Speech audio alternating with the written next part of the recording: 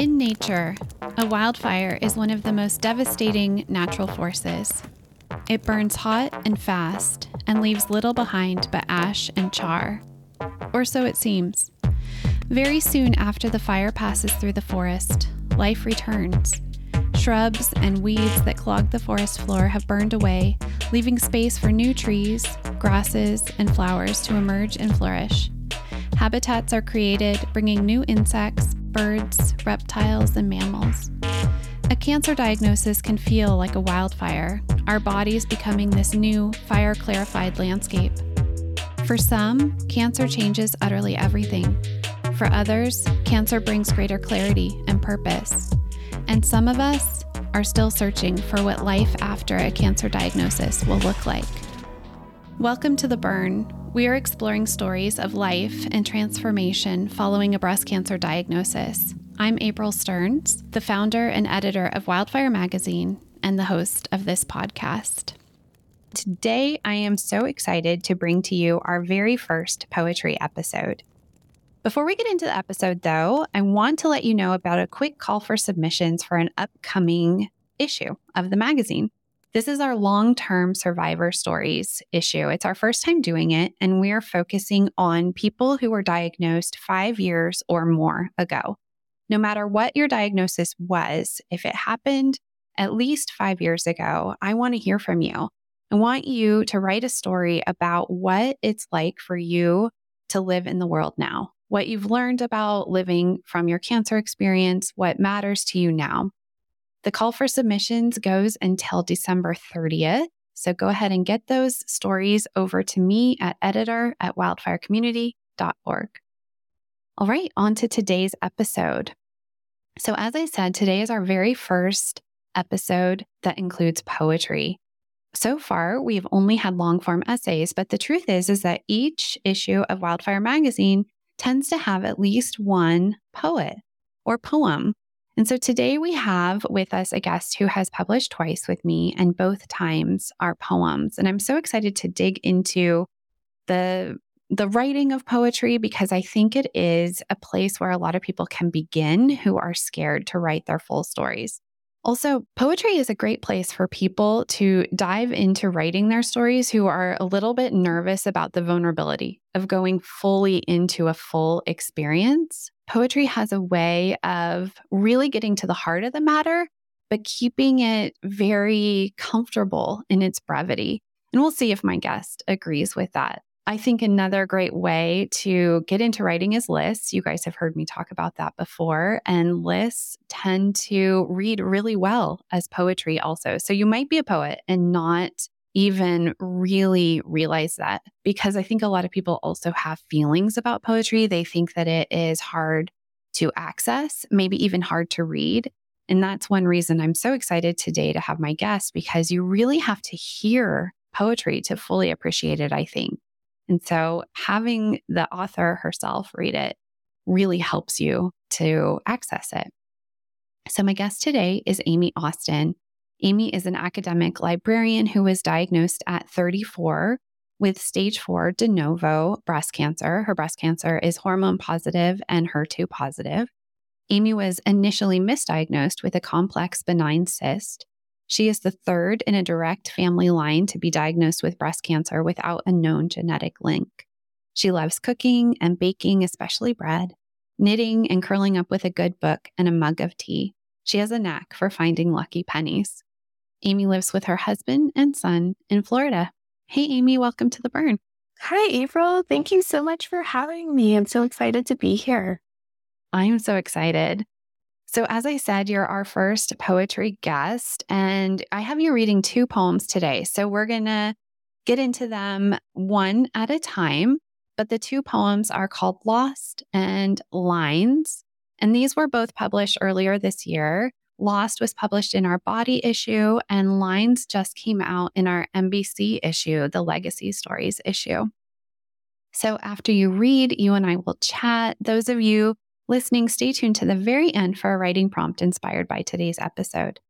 All right, Amy, let's get into your first poem. I'll let you take it away. Great, thanks. This is Lost. They ask if I went to see my scar. They need to check it, but they ask if I want to see. They don't force it. I know I'll have to confront it. At some point, I'll pass a mirror. So I take a deep breath and I say, yeah. The padding under the binder makes it feel like I haven't lost a thing. I close my eyes and wait. Here we go. And when I open them, I think, unexpectedly, the scar is beautiful. The scar means hope. Because 2 years, 3 months, and 14 days ago, but who's counting? I lost my future in an instant. And this scar gives me a glimmer of hope that I'll get to have back some of what I thought was lost. I just had full body goosebumps. Amy, thank you so much for reading that. It was beautiful to hear it in your own cadence and timing. So thank you for that. Thank you. So let's talk about it. First, I want to ask you about the decision to write a poem and if it was a conscious decision or if it just, you had a story to tell and it just came out as poetry. Can you take us a little bit behind the scenes? Sure. Yeah, this poem, I guess I should back up. I was diagnosed stage 4. And as soon as I got that diagnosis, the mastectomy that I was initially told that I would have was off the table. And it was, quality of life and maintenance treatment. And I guess about a year and a half, a little over a year and a half in, I ended up with progression in my breast only. And so my oncologist recommended a mastectomy so that I could stay on my same line of treatment. And I kind of leapt for it. I was really excited to get some of the cancer out of my body. And so I went in for the mastectomy, went in for the consult for the mastectomy. And my surgeon said, you need to talk to a plastic surgeon and see if you want reconstruction. And she sent me on to a plastic surgeon who sat down and looked at me and said, do you really want reconstruction? Is that something that you really think you need? And I said, well, I don't know. That's why I'm here to talk to you about it. And after about an hour-long conversation, we left it as, let's just see how it goes. Let's see how the surgery goes. I can always come back and revisit her if I needed to. And she did the imaging that she needed to do to be prepared in case. And I went through the surgery. And truly, like I said in the poem, when they checked my scar and they opened my binder, I had no idea what to expect. And I just was kind of overwhelmed by the fact that it was a beautiful scar. And it was beautiful in 2 ways. It was physically and visually very beautiful. It was a very talented surgeon. She did a great job. But also it was beautiful because of what it meant. It meant that I was doing something strong and in my power to get some of the cancer out of my body. And I know being stage 4, I'm never going to get it all out of my body, but to be able to have that moment of I've done something, like this is something I could choose to do, was really empowering. And while I was in the hospital recovering, I was up at like 4 a.m. and I couldn't sleep. And I just had these lines repeating in my head, like the scar is beautiful, the scar means hope. And so I picked up my phone and I tapped it all out. And I closed my phone, I set it down, and I went to sleep. And I was able to get a good few hours of sleep before they woke me up to start the discharge process. And I really haven't changed it much. I changed the tense of it. I wrote it in past tense. And I felt like it was really important to write it in present tense as I was walking through the whole process. And that was the only thing I changed about it. Okay, you've said a lot of things that I want to address. Sure. I love all of this. So I do want to get into the writing of it, but let me just back up into your story a little bit. And thank you so much for the backstory on having your mastectomy.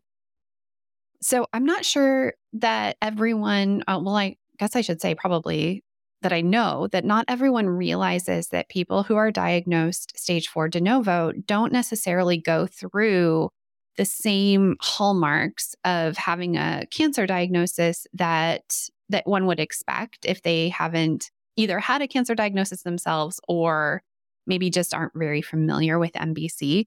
So they might not realize that a mastectomy isn't standard of care for a stage 4 de novo diagnosis. So you talking about this representation of hope with this scar, I think is really big. And I'm just curious how, I guess going into the surgery, did you realize how important it was, or was it when you saw the scar that it really came home for you? So I think I realized a little bit of the significance of it when I had that heart-to-heart with my oncologist, and he was like, Mhm. we can do this surgery and you can stay on your first line of treatment, or we cannot do the surgery and we can try another line of treatment. And he said, it's up to you. And the surgeon, of course, I had to talk to the surgeon about it. But, we know how you're reacting to this medicine right now. We know that it's holding the cancer at bay and the rest of your body. We know what your side effects are and that they're manageable. So there's a really strong argument for having the surgery and being able to keep everything else the same.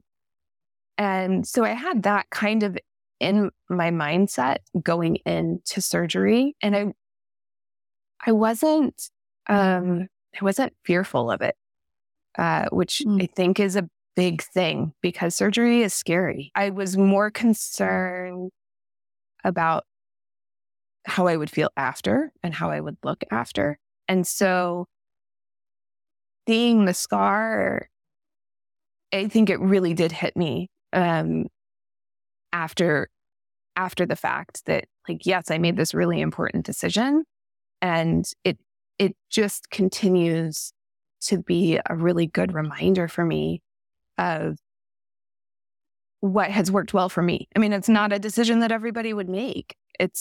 Cancer is so individual, right? Mhm. Everybody's story with it is so unique, but it is something that, like, I see my scar and it reminds me that it has given me this hope to stay. I mean, I'm still on the same med. It's given me hope that these meds are going to keep lasting and keep doing what they're supposed to do. And it's opened doors and allowed me to go through aggressive treatment that I originally didn't get to go through. So yeah, I think the hope, it comes in waves, right? It was an initial wave right after the surgery, and it keeps coming. Yes. Well, and there's something so interesting about this scar communicating all of that to you, because I think that the more common story we hear about scars in breast cancer is what they represent in the subtraction, what is missing now. And it's so interesting to hear your story because it feels like a lot was gained in the arrival of this scar and its representation to you. Yeah, I would agree with that. It gave me a lot more than I really expected it to, actually. Yeah.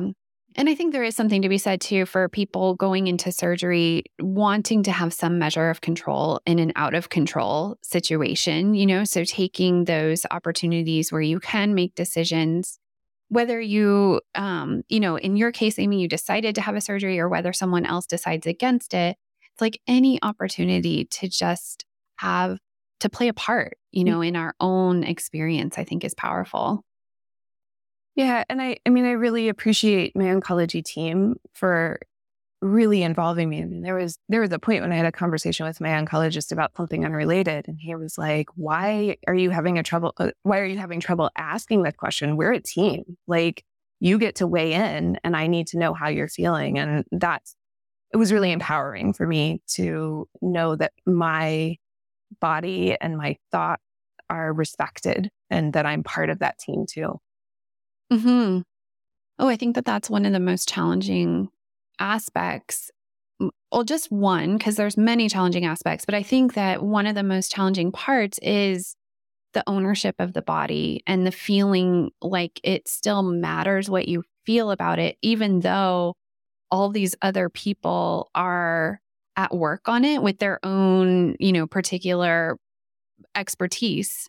And to say you have a voice in this too, and you actually have to live in this body, after this day or this conversation. So how do you feel in it? I think I'm so glad they gave you that empowerment. Yeah.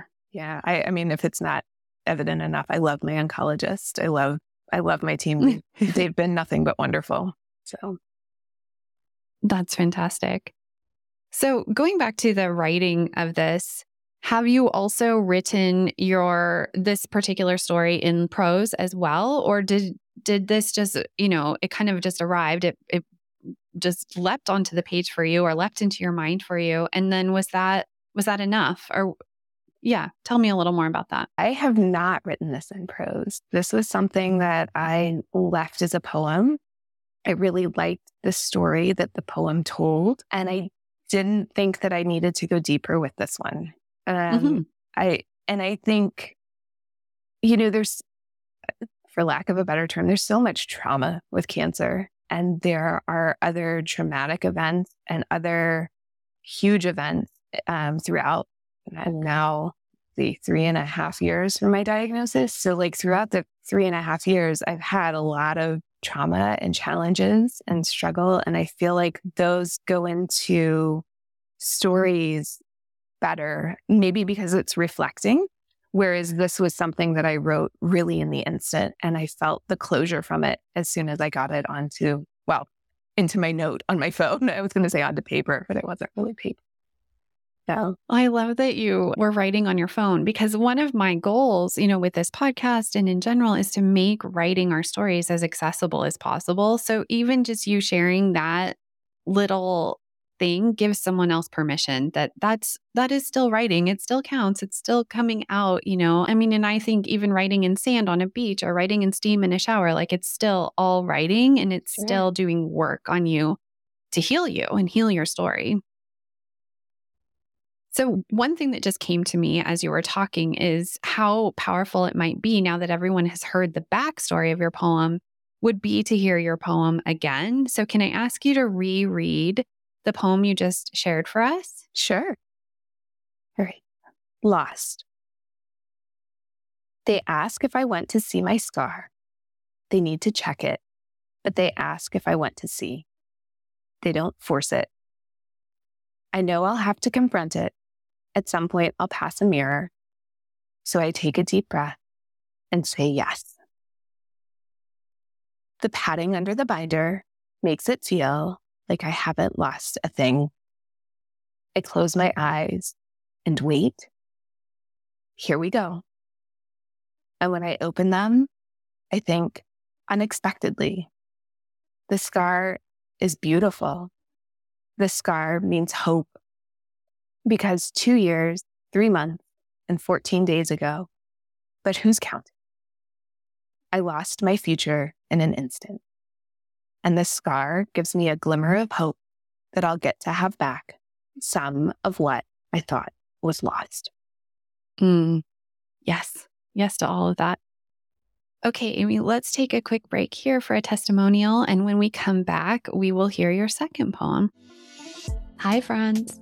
There is now a wildfire book in the world.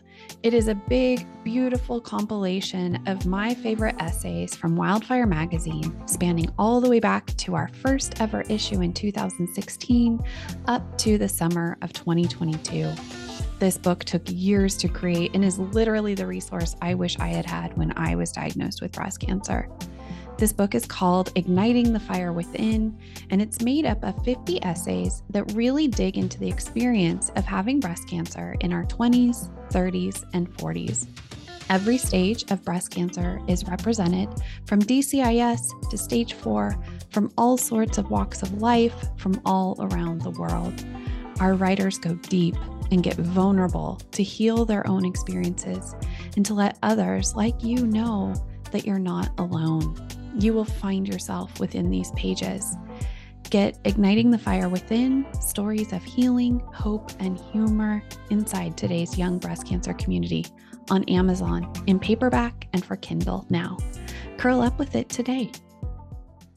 Hi, everyone. My name is Karen, and I'm from Colorado. I was diagnosed with stage 3A triple-negative breast cancer at the age of 41. Hearing stories from other young women diagnosed with breast cancer is helping me process what I have gone through the past year, and Wildfire has been instrumental in my healing process. I was really struggling to put pen to paper to capture my experience and share my story. April's writing workshops and the Burn podcast have given me the tools via these prompt writing exercises to capture my story and to help me process triggering events. Thank you, Wildfire, for helping me find my voice, introducing me to a community of women who are experiencing the same things that I'm experiencing, and the courage to share my story with the world. Thank you so much for the love, Karen.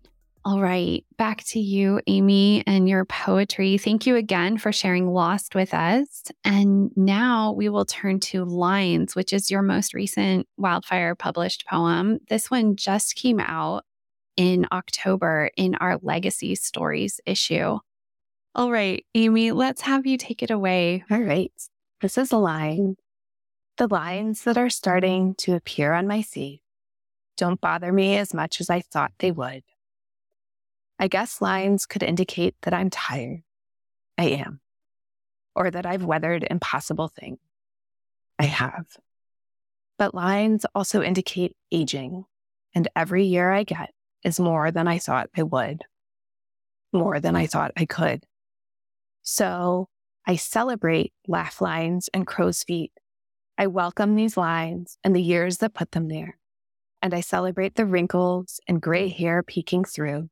Because these things that no one wants, these things let me believe that I get to grow old too.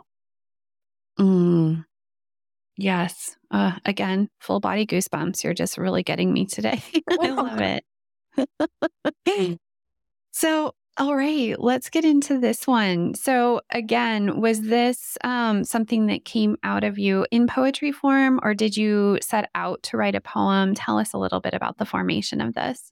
No, this one also came out of me in poetry form. I was working on a different story and it wasn't coming together. And I decided I just needed to set it down and walk away from it. But I still was like in a writing mode. I needed to get something out on paper. And this one, I stewed about it and I came back to it and I went away from it again on my phone. I don't know why the poetry comes on my phone, but that's what happens with me. And I was at work and on my lunch break. And so I'm sitting there eating a sandwich and, scrolling through on my phone as you do on your lunch break. And it popped into my head like lines. Just I guess I caught a glimmer of a picture like on a friend's profile and I saw crow's feet.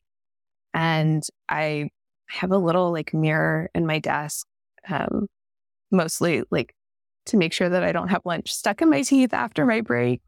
And I looked to see if I had crow's feet, and I can see like just a little bit of wrinkle coming through. And I've had gray hair for a long time and it's getting more and more gray. Not that, I color it bright blue and purple so nobody can see it. But it still peeks through out of that. And so I just those things just sort of started popping into my head of like, this isn't all bad. Like, it's kind of nice that I'm getting older and having, I feel like every MBC patient has heard the statistics. And my oncologist, again, thank goodness for him, he gave me statistics, but he was like, I don't want you to listen to them. You have so many factors in your life that are going to affect your outcomes. And, so there are these numbers and it's hard to not listen to statistics, particularly if you work in a very like data-driven environment. So, I think hearing the numbers from him, and he's never given me a prognosis for my life. He's just told me the averages for the medications that I'm on. But hearing those numbers and going beyond them and going past them is something to celebrate, and if that means that I get laugh lines and crow's feet and gray hair, so be it. I welcome it. I'm happy to have them. So it can, yeah, yes. go ahead. Mhm. Right. Well, I don't mean to cut you off, but I'm just thinking of we say in the community that growing older is a privilege. And I'm thinking about these representations of what growing older actually looks like on a body. We talked about the scar in your first poem, and now this is a different representation of different types of lines. Gray lines in hair is one thing, but these crow's feet or laugh lines, they're the physical writing of life on a body, and what a privilege it is to live even one more day, to have one more line or one more, effect come. And your poem slows everything way down for us so we can appreciate that in the moment, in this moment. So thank you for that. Thanks. Yeah, it's, I didn't come to it instantly, but as I started to check years off, it was like, this is something I should appreciate. And it came easily. I didn't have to force myself to think about it. Yeah, I'm happy to get older. Yeah, I celebrate each birthday that I have, and I celebrate each cancerversary that I have, because I'm still here and I'm still doing the thing. Yeah, absolutely. Before we go, I want to just ask you if you have any advice for how to write poetry. I am more accustomed to helping people write essays and, getting into the scene building and the transformation. And I love the brevity that a poem helps to bring to a personal narrative. And I just wonder, you might not be able to speak to this because it might just be happening kind of naturally for you, but do you have any advice for someone who might like to try writing poetry? So I think these two poems are a little bit odd, in my writing experience, because they did just sort of happen. They sort of started forming in my head and I started typing and they just flowed. But I like your suggestion of making lists. I feel like a lot of the other poetry that I have written has started in list form. And I think that it's a really, not so scary way to get into poetry, because you're not sitting there going, I'm going to write a poem, because there's no pressure. I'm going to write a poem to make you not write a poem. Right. But starting to make lists of, just observations. I feel like my poetry is, a reflection and an observation of me. So I kind of turned my lens inward. Not that is, something that will work for everyone, but to take some time and observe your surrounding and just sort of see what you can list that's around you, what you can list about yourself or your body. That's where I start. I like that. One thing that I have done too in writing poetry, besides just the list that kind of naturally flows down a page, is you can just write a few sentences, the beginning of a story, and see what it would feel like to chop it, put breaks in it, line breaks, move things down, because it's the visual appearance of a poem that kind of helps to give the cadence of how it is read and where the breath comes, on a comma or an actual break. And that can also influence how you write a poem, is where do I physically feel this story in my body? And, is this a part to read quickly or put emphasis here? Or is this a softer part? So yeah, I think poetry gives us the most, maybe not the most, but it gives us a lot of creative license to influence how a reader experiences that story. Yeah. And I think there's also something to be said for spacing. And, there's so much you can do with formatting to indicate a pause or reflection. I use parentheses a lot when I write poetry, as kind of an aside to, change perspective a little bit. Yeah, exactly. There's all these little ways that we're trying to communicate our stories and communicate how they fall. I love that you just mentioned parentheses. It's a great way to almost kind of like whisper a little bit or something, to that reader and how they take it. Yeah. Oh, thank you so much for this, Amy. And I just want to remind everyone where your poetry is, because I think it is important to see it on the page as well. So Amy's first poem that she read was called Lost, and that was in our June-July body issue from 2022. And then Lines just came out in the October-November Legacy Stories issue. So I hope you guys will all check that out. Amy, where can people find you or learn more about you online, or maybe read more of your work? I don't know if you're publishing elsewhere. You'll have to tell us. I have not published elsewhere. Okay. I've only published in Wildfire. I am on Instagram at Amy R. Austin, and there's an underscore on either side of the R. Perfect. We will link to you in the show notes. Thank you again for being here and reading your poetry to us. Thank you so much for having me. This is such a delight. Well, I'm April Stearns, and you've been listening to The Burn. The Burn's a production of Wildfire Magazine, where we share breast cancer stories from young women like you've never read or heard before. We also strive to inspire you to write your story like you've never written it before. Stay to the end for a writing prompt inspired by today's episode. Our producer is Bill Smith of Shoe Production, and our production assistant is Monica Haro. Want more on the life-changing transformation to be had from telling your breast cancer stories? Visit wildfirecommunity.org to find a copy of the issue shared in today's episode, to find our now 39 issues in the Wildfire archives, and to take a writing workshop with me. There is no place on the planet like a wildfire writing workshop, and I want you to experience it for yourself. Discover how to write your way back to yourself, write your way to reclaiming your body and your story.